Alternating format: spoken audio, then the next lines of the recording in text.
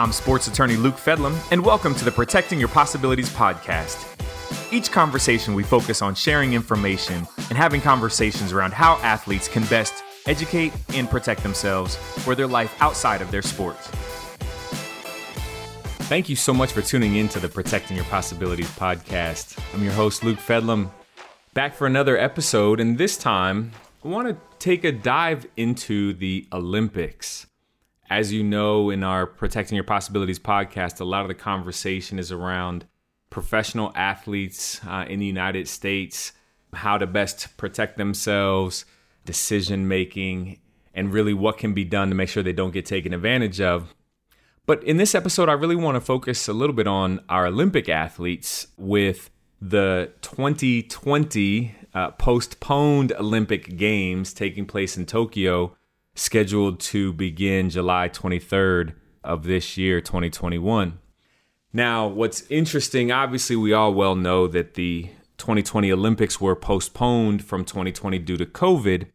And so in these new Olympics, this new year of 2021, COVID is still an issue. And thinking about the athletes competing has really brought up a lot of interesting conversation over the past weeks and months.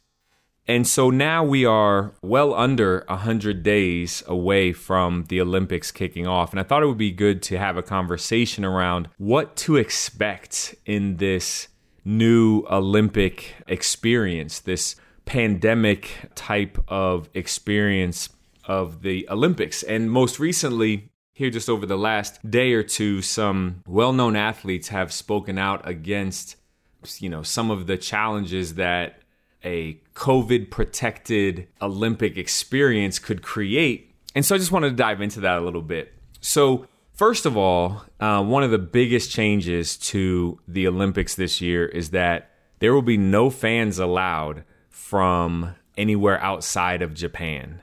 That is really interesting because that's kind of what the Olympics have been known for. Yes, you have the competition of elite athletes from around the world coming together every 4 years to represent their country and to compete at the highest levels. But a part of that too is how it really becomes an experience for the world to descend on whatever that city might be. And in this instance, Tokyo, obviously, the world, we know, has been affected by COVID. Interestingly, though, Japan really was successful in keeping their infection rates low. And what that, though, caused was a delay in vaccinations. So now Tokyo finds itself as a major city that initially had a very low number of deaths due to COVID-19, but because of their success with that, their vaccinations have really struggled to kind of take hold. And so just recently, in looking at recent news, less than 2% of the population in Japan is vaccinated. And so what that creates is some nervousness around athletes coming to Tokyo to compete in the 2020-2021 Summer Olympic Games. Now, one of the things that a lot of people have asked about is, well, what about vaccinations of athletes and what will be required there? And there's nothing that is being required as it relates to, forced vaccinations or athletes having to show that they've been vaccinated before being able to compete. And so there's just an encouragement by both the Olympic Organizing Committee, but also the U.S. Olympic Committee as well, is encouraging athletes to be vaccinated before going, obviously, to the Olympics. But it's not forcing it. And it's not being forced either at the U.S. level or at the international level. And so because of that, we do know that there will be a lot of safeguards and protections that take place within the games themselves. And so, as we mentioned, obviously we know that there will be no fans from anywhere outside of Japan allowed to be at the games and attend the Olympic Games. And so obviously that makes an impact, not just on the feel of the games, right? And I think we've kind of gotten used to watching sporting events with minimal or no fans in the stands. And so Japan has been testing out, pumping in crowd noise, things along those lines to try to make it feel a little bit more traditional. But that's a significant change in terms of what the look and feel of the games will be. There will also be shorter stays at the Olympic Village by the athletes. So for athletes, in certain instances, you have athletes that come in, they participate in the opening ceremony. Maybe they compete in some of the early days of the Olympics and then stay kind of throughout the entire Olympics to cheer on other teammates and just enjoy that experience. But one of the things that they're looking at doing is really reducing the stays of people so that you don't just have people who don't have to be there still there in the Olympic Village, celebrating and maybe not adhering to the strict protocols that will be in place.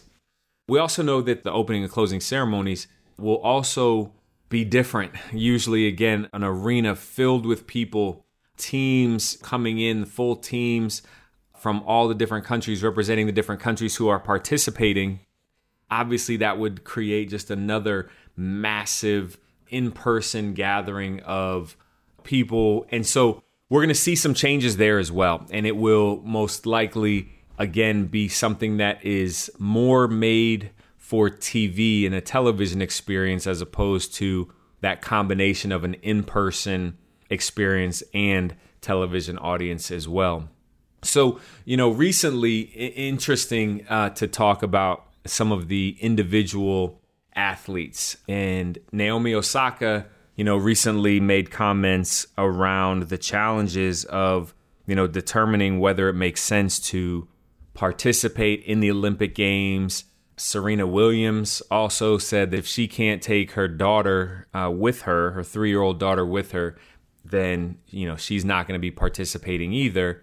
And so you can imagine with the lack of fans allowed, then, we're most likely not going to be able to see family, travel and participate as fans in the stands. And so it'll be interesting to see really what that feel is like with certain stars or certain athletes that you've come to expect and come to see on a regular basis in the Olympics. If they're not there, and if the biggest names aren't there, does it impact the legitimacy of the Olympic experience? Interesting that one of the common questions was, especially last year, kind of coming into this winter, was around the NBA and whether or not NBA stars would be competing in the Olympics. And kind of late last summer, early fall, shortly after the Olympics were postponed, there was a lot of conversation around the NBA not allowing players to play in the Olympics. And then it kind of morphed a little bit into the idea of athletes in the NBA not being able to finish the season, the 2021 season, in time if it had a late start, like obviously we know that it did. However, both the Players Union and the NBA were able to work out a plan for this season. So this season will actually end prior to the Olympics beginning. And so therefore, players will be allowed to play in the Olympics without conflict from the NBA season. Again, however, it'll be interesting to see if players want to play and will play in the Tokyo Olympics. So there are a lot of different considerations, a lot of things to think about when looking at just truly, one of the most significant global sporting events out there. I mean, with the Olympics, so much money has been spent by the organizing committee, by Tokyo, by Japan. I think something that I recently read was over $15 billion has been spent as it relates to the 2020 Olympics.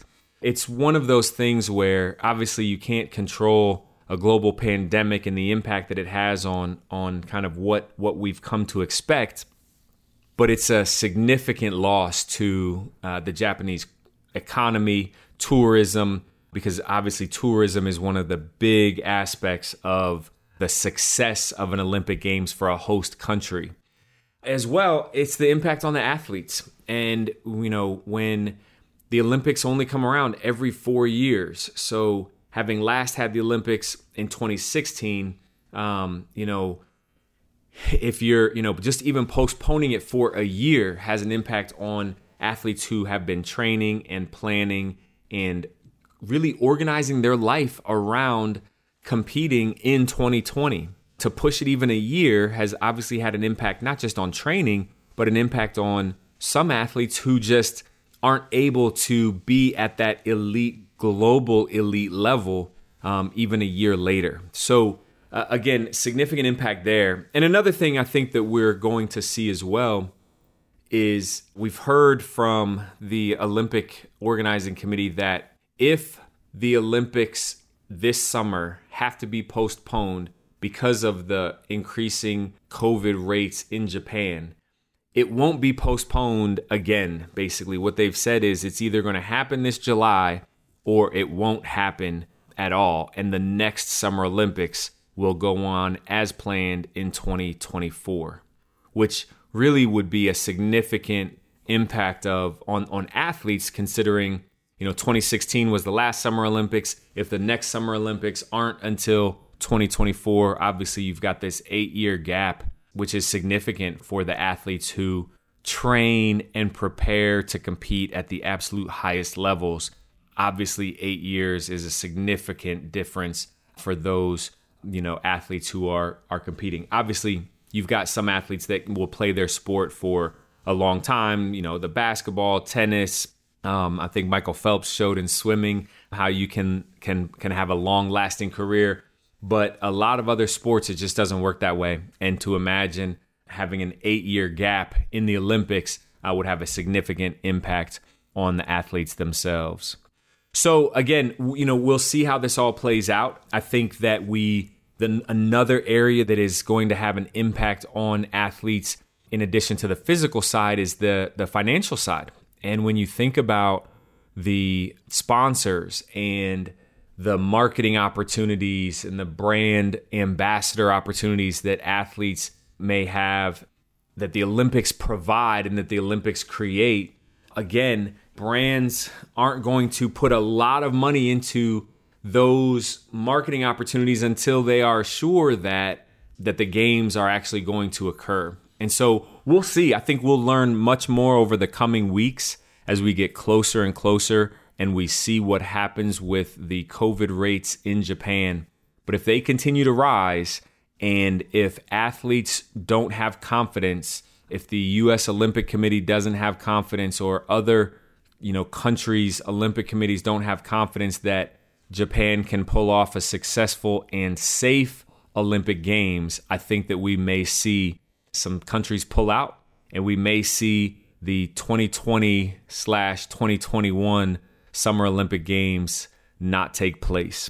And I think that would be a sad situation for a lot of athletes who put in a lot of their life in committing to prepare for those Olympic Games. So just some thoughts around the Olympics and kind of just the unique nature of this, massive global event that takes place every 4 years. But again, always looking at it through a lens of the impact it will have on athletes, their experience, their physical preparation, potentially their finances. And again, this summer, I hope that they are able to pull it off in a way that can keep athletes safe, so that athletes can, compete and represent their country at the highest level.